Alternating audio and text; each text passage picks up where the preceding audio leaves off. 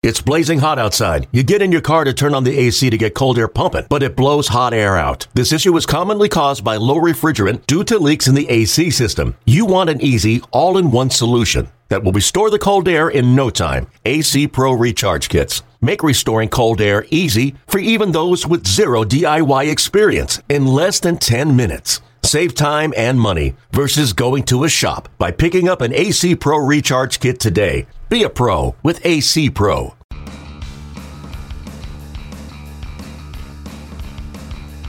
You're listening to the MLB Pipeline Podcast. Hey everyone, welcome into the Pipeline Podcast. Tim McMaster here along with, as always, Jonathan Mayo and Jim Callis. And Jonathan Mayo and Jim Callis on location this week.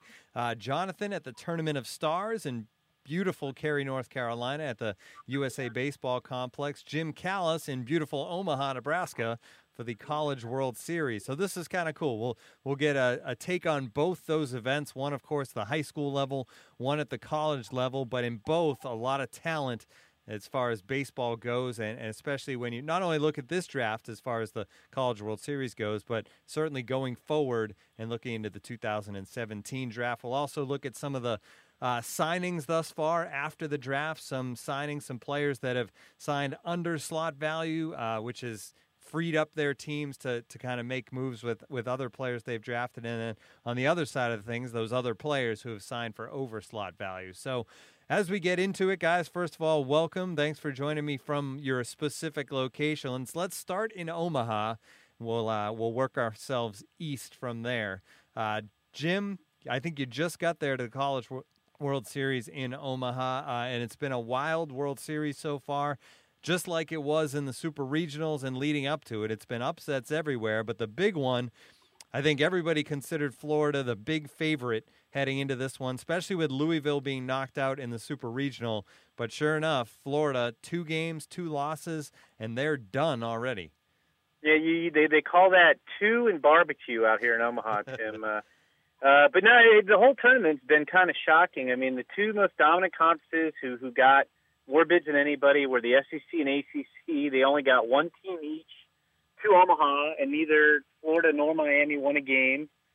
Florida, easily the most talented team in terms of draft picks for this year, next year, and the year after. I mean, we were talking to Chris Buckley, the Red Sky director, and you remember my 3-hour-long question I asked him that had about 8 parts, and one of them was whether he'd ever seen a team as talented as these Gators, and he said probably not. And they lost in 2 games. Also, I mean, not just them. I mean, there's only 3 of the 8 national seeds even made it this far. Many of them lost in the regional round. And of those 3 national seeds, Florida, Miami were the first 2 teams eliminated. And the only team that's won a game of that group is Texas Tech, which won because it played Florida. Somebody had to win that game. So it's just been a series of upsets. And speaking of Texas Tech, right now the Big 12 only got 3 bids, which was a low number for their league. All 3 of those teams went to Omaha. And right now you have 2 of them undefeated in TCU and Oklahoma State, who seem headed on a collision course for the finals. And you also had, it was not a good year for the West. The West didn't even get 1 regional host site, and yet the West sent, as many teams here with Arizona and UCSB, UC Santa Barbara, as the ACC and SEC did combine. So it's been a very crazy, inexplicable tournament. And the committee's defense, like there are some years where you can kind of pick and say, wow, how'd they choose that team over this team? I don't think anybody was really complaining about the teams they took or really had too much how they were seeded. It's just been upset city. Now, the one thing Florida did do is pitch, though. I mean, they lose 2 games, but you can't blame that talented pitching staff, right? I mean, they got no run support in 2 losses. Yeah, they lost 2-1 and 3-2, and I know through 6 games, I think it was the lowest scoring College World Series ever. And it's funny because when they moved into TD Ameritrade Park, there were years where you'd have 3 home runs hit the whole series and the ball wasn't carrying, and you have deader bats, and it's a big park, and the wind seems to blow from center towards home plate more often than not. The way the park's configured, the wind kind of comes down through this main road in the city and blows towards home plate inside the stadium.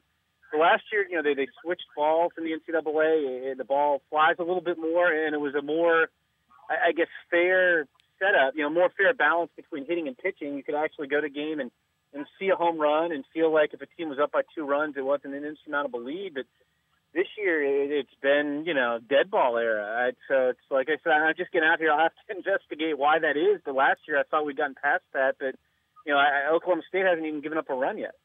So when you look at the teams that are left, you have Coastal Carolina, Texas Tech. They play tonight. Arizona, Oklahoma State set for Friday. TCU also alive, as you said. I know you would pick Florida to be the team before this started, but you also liked Oklahoma State a lot. So do they set up at this point as your favorite to come out as the champ? They do, because I just think their pitching's hot. I mean, they have Thomas Hatch, who was the Cubs' first pick in the draft, a third-rounder.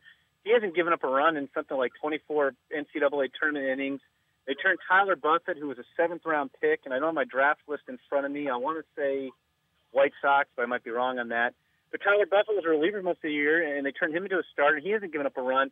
The key is now for the two undefeated teams, you've got Oklahoma State and TCU. You really want to win, like, in one game and not take two, because and it's an interesting strategy thing, because with Oklahoma State, they have today off. Tomorrow they'll come back and they'll play Arizona, who they beat 1-0 the other day. And I don't think they're going to pitch Thomas Hatch, so then he would be on even a little bit of extra rest going into the best-of-3 championship series. But if you lose Friday, then you probably have to pitch Hatch on Saturday with the season on the line, and then that kind of limits to whether he can even pitch, or if he does, how many innings he could pitch in the championship series. Because if he pitched Saturday, you wouldn't bring him back before Game 3 Wednesday, which would be 3 days rest. And for fans listening to this isn't like the big leagues where guys are pitching every fifth day. In college, you generally pitch once a week, so he would be getting half his normal rest. So for both them and for TCU, when TCU plays tomorrow, although TCU doesn't have a dominant starter a la Hatch, you like to take care of business to keep your rotation and bullpen fully rested going into that final series. One more question for you as far as the College World Series goes, Jim, and that is looking ahead to 2017 and players that are going to be draft eligible next spring. Who were you most excited to see perform in this College World Series, and has anybody really stood out on this big stage as far as next year's draft goes? The funny thing to that is not particularly. I'm just trying to think. I don't think there's an obvious first-round pick for next year out here as I'm going through the 5 teams in my head. Florida's out here. I could have named about 8 guys. Yeah, and I know Faeda pitched pretty well for Florida, but lost that second game. And Dalton Guthrie, and they've, J.J. Schwartz. We could have gone on and on and on. I don't think there's a first-round pick still out here for 17, and I'm trying to think. I don't think we've got a first-round pick for this year either. I think the highest draft pick off the top of my head might be Thomas Hatch, the Cubs' third-rounder, who was their first pick. He's the best. It's just, like I said, been a weird way this tournament's unfolded. The favorites, just keep going down. And like I said, 3 national seeded teams out here, and they've gone 1-5, and the only win came when 2 of them played head-to-head. And if Texas Tech doesn't win today, that means they'll basically lost every game where they didn't match up against another national seed. So just a strange year, but always a fun event. And I think this is my 28th College World Series, and looking forward to seeing how this one ends up. All right, enjoy the rest of the way. Let's switch gears now to the high school level and the Tournament of Stars out in Cary, North Carolina. So, Jonathan, thanks for hanging in there. I know this is an event that Jonathan, you're at pretty much every year, and it's a cool event. It's obviously high school players, but not with their high school teams. They're kind of all thrown into a group and broken up into teams. I guess that's where we should start, is just explain what the Tournament of Stars is all about at the USA Baseball Complex. Sure. It's kind of part showcase, part tryout. So it's become a must-see stop for scouts because there's 108 high schoolers here. Without having the rosters directly in front of me, I would say 100 of them are guys who are going to be in next year's draft class. We got a handful of underclassmen who are here as well. And they're all auditioning for USA Baseball to try to make the 18 and under team that will compete internationally this year in Mexico in September. It'll get whittled down by the end of this week to 40 names. And then that trials team will go and play a little bit later on in the summer, and then they'll whittle down to a 20-man roster. At the same time as that they're trying out for this team, obviously they're showing what they can do in front of scouts as part of the showcase circuit. Perfect Game National Showcase was last week and comes right into this one. And then there's some All-American games coming up. And so Area Code Games East Coast Pro Showcase also to follow. So there are a lot of opportunities for top high school players to be seen by scouts. And this is one of the bigger ones because I think having the stakes of trying to make the team make it a little bit more of a competitive nature than just a regular showcase where it's all about your individual skills. Now, is there more than just the games on the field? Are there drills and stuff like that as well, or is it just the straight-up games? So on Tuesday, they have a workout day. They had a workout day, and they run the 60s, and they take batting practice in infield and outfield, and everybody watches and charts that. And then Friday of the weekend is a workout day as well. This year, they've added a home run derby for Friday evening. You take that for what it's worth, but it's still competing, with some pressure. You can get some sense of some raw power, but it's more the workouts that I think people tend to look at in between all the games. And then they do play the games, and they're broken up. Is it completely random as far as the breakdown of? And I know the names of the teams are all kind of patriotic and American as we get close to 4th of July here. Right. It's fitting for Team USA. It's pride and free and brave and stars and stripes. And I don't know, it's not random, but it's not regional. I think what they try to do is based on the information they're given and how these guys are invited, try to make the teams as competitive as possible so that you can get a much more fair assessment of their ability. Because if you have a really good player on a team that's terrible, it's hard to sort of ascertain what he's about. So obviously the games are underway now. Has anybody kind of stood out to you so far in game action? Yeah, I mean, the arms have been very, very impressive. Hunter Green, who actually was on the 18 and under national team a year ago as an underclassman. He's a two-way guy, but he's going to pitch. Incredibly athletic. He was up to 96 in his first outing, and just very athletic delivery. There's a lot to like. You could see, when he starts focusing on pitching only, I think you're going to see me even more for him and from the pitchability standpoint. But he throws strike. This isn't a guy who's really, really raw. We had some guys in this year's draft class who would have fit that description, but he actually has a better feel for pitching than you would think. One guy I think who probably made a bigger name for himself is D.L. Hall, is a high school lefty. Not like a blow you away, light up the radar gun type, although there's enough fastball there. He's up to 92, 93, but really mixed his pitch as well. He's not as big as Braxton Garrett, so there isn't that projection piece, but the performance reminded me a little bit of Garrett at the Tournament of Stars a year ago, just in terms of he showed 3 pitches he could throw all for strikes, really knew what he was doing. Like I said, not the same size stuff. It's a little bit shy of Garrett's, but similar in terms of the results. And obviously you haven't seen everybody in action yet, as not all these teams have played as far as games go. Is there anybody on that you haven't seen that you kind of came into this week looking forward to seeing on the field? Yeah, I mean, and even guys that I've seen that haven't shown so well. Jordan Nadal is a guy who had heard about all of his tools, and he struggled at the outset and has not shown as well as I think he could have. And I think that I would like to see if he can sort of get himself headed back in the right direction. I remember last year Will Benson started off a little slow and then kind of got going late. He ended up making the 18 and under team. Brady McConnell's a middle infielder I've only seen a little tiny bit of, and I've liked what I've seen, but I'd like to see a bit more as a middle infielder, a guy who can definitely stay at short. And we know how well thought of those guys who can stay at that spot are. Awesome stuff. So there you go. That's what's going on as far as high school players and college players right now in mid-June. Good stuff from both Jim and Jonathan. How about let's get back to the 2016 draft, because it's still not that far back in the rearview mirror, and we continue to hear about players signing, and we'll continue to hear that until the deadline next month. Let's get into that a little bit. And Jonathan, there's been some very recent signings, right? Manning just today, I think. Yeah, that was, is not official, but should be very soon as we record this. But the Tigers and he have agreed to terms for pick value at number 9 overall. This was a guy whose name was being mentioned, in the top 10 for quite some time. Ultra athletic. His dad played in the NBA. Rich Manning. He was a basketball standout as well.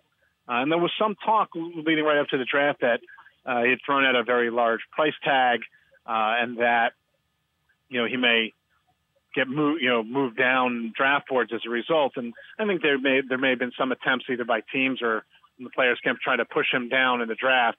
But once he got taken in the top 10, I think that kind of ended any of that speculation, because pick value for there is, even if it wasn't exactly the number they put out, was obviously, since he's agreed to terms, just over $3.5 million was enough for him to forego his commitment to Loyola Marymount. And throughout the draft coverage, we talk a lot about the slot value, obviously the pick value, and teams with a lot of picks obviously having more bonus pool to work around. And now we're kind of seeing that start to come together. We got to start with the Phillies here, Jim. Obviously, Mickey Moniak, the number 1 overall pick, the slot value was just over $9 million. He signs for $6.1, so almost $3 million extra dollars there for the Phillies, and that's money that they've already kind of started to make the most of as they go about signing their other players. Yeah, definitely. And I've gotten a lot of questions on Twitter. How come he got $3 million under pick value? What's going on there? And the number 2 pick, Nick Senzel, got $6.2 million from the Reds. What's happened with Moniak? And it's not like he was taken because he was going to be under $9 million, because every player in this draft was going to be under $9 million. No player's ever got more than the $8 million bonus that Garrett Cole got in the last year of the pre-bonus pool system. And, you look at the previous 2 drafts, the number 1 overall picks, Brady Aiken agreed to $6.5 million before he failed the physical. Dansby Swanson signed for $6.5 million. And they were both regarded as better players than anybody in this draft. They would have been easy number 1 picks in this draft. And it was a case, why Senzel got a little bit more at 2 than Moniak got at 1. That was just a case, I think Senzel had a little bit more leverage, that there was a good chance, or a fairly good chance, that Nick could have gone 3rd to the Braves if he didn't go 2nd to the Reds. Whereas if Moniak didn't go 1, and I think he was a good pick, and I would have taken him over Senzel, and I think he's a very good number 1 overall pick. But just the way the teams had guys lined up, that Moniak was probably going to go no higher than 4 to the Rockies. So the Phillies had some leverage.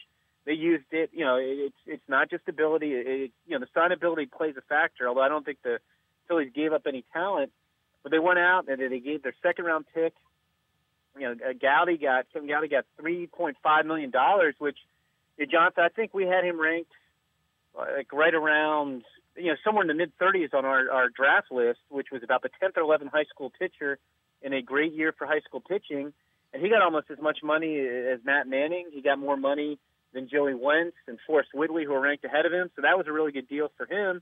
They spent $1.1 million on their 3rd-round pick, Cole Stobbe, Omaha's own Cole Stobbe. I could, go track down his house and say hi to the Stobies if I wanted to while I'm in town.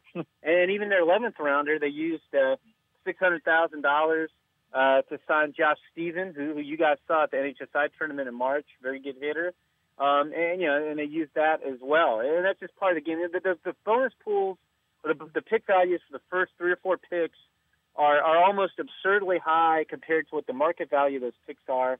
And that's done intentionally to allow teams to do what the Phillies have done, and also what the Reds at 2 and the Braves at 3 have done with their picks as well. Yeah, and you mentioned the Reds, and you said Nick Senzel actually got more than Moniak, but Jonathan, he was still $1.5 million under slot, and that's allowed the Reds to have a little more extra room. And they had more money than the Phillies overall just because of the way their picks ended up anyway. And they've gone out, and Taylor Trammell has been a beneficiary of that as he signed above slot. Yeah, he did. He got $3.2 million for something. They had that extra pick, and that's why their bonus pool was higher than the Phillies after all that the Phillies just had the number 1 pick, which sets them apart, and their second round pick, and the Reds had a pick shoehorned in between there, and that enabled them to afford Trammell. Even with signing Senzel for more than what Moniak got, as you said, the savings were very, very good. And just to bring us all together, not only is Cole Stobbe from Omaha, Cole Stobbe also participated in the Tournament of Stars here a year ago. So how about that for bringing it all together? That's amazing. What's he done in New York where I am? Anything? No. Sorry. Oh, well. All right. One other interesting guy that hasn't signed yet that we figured wouldn't have at this point, as I go back to you, Jim, is Jason Groome. Seems like, obviously, he was a guy that had kind of set the bar high. I think they had let it out there that he wanted big money. He slipped, obviously, to the Red Sox at number 12. Some off-the-field stuff allowed him to slip down to there as well. Is this going to be one of those wire deals where we're right up against the deadline as far as him signing or not signing? Yeah, I think that one may be the one we're waiting on. I want to say, and I don't have the list in front of me, but Jonathan, it sounded like 26 of the 34 first-round picks have signed. Does that sound about right? That sounds right. You mentioned barbecue before, by the way, and I'm sitting in a barbecue place myself in North Carolina. Different kind of barbecue, but so I don't have anything in front of me either. Okay. Well, I hope you have some good food. What barbecue joint are you at? Is it? Because I've been to several. Smithfield's Chicken and Barbecue. I have not been there, but anyway, I hope you're enjoying some barbecue. But getting back to Groome, there were a number of factors that kind of made his deal interesting. I mean, he's number 1 on our rankings in terms of pure talent. There are some off-field issues that concern teams. I don't think he was going, like on draft day, I don't think Jonathan or I thought he was going any higher than 6 and then maybe 8 to the Padres. And there's talk, and I believe it to be true, that the Padres, who were in love with Cal Quantrill, took him at 8, but then picked at 24 and 25, that the Padres planned on giving him $5 million had he gotten back to their second first-round pick, which he didn't. And, and I think you're going to have this battle of wills between the Red Sox who have a $3.2 million pick value at 12, and they can move some money around. But they are under no obligation to match what some other team may have promised Jason Groome. My sense of things is that the Red Sox are going to try to get their other deals done, calculate what they can spend, obviously not go over 5%, and forfeit a first-round pick if they don't sign Groome and lose his money out of their pool. I think the Red Sox may even make a strong run at their 11th rounder, Nick Quintana, who would have gone much higher than that if just based on pure ability. And my sense is that they may go down to the wire with him and just say, okay, we've got everybody signed.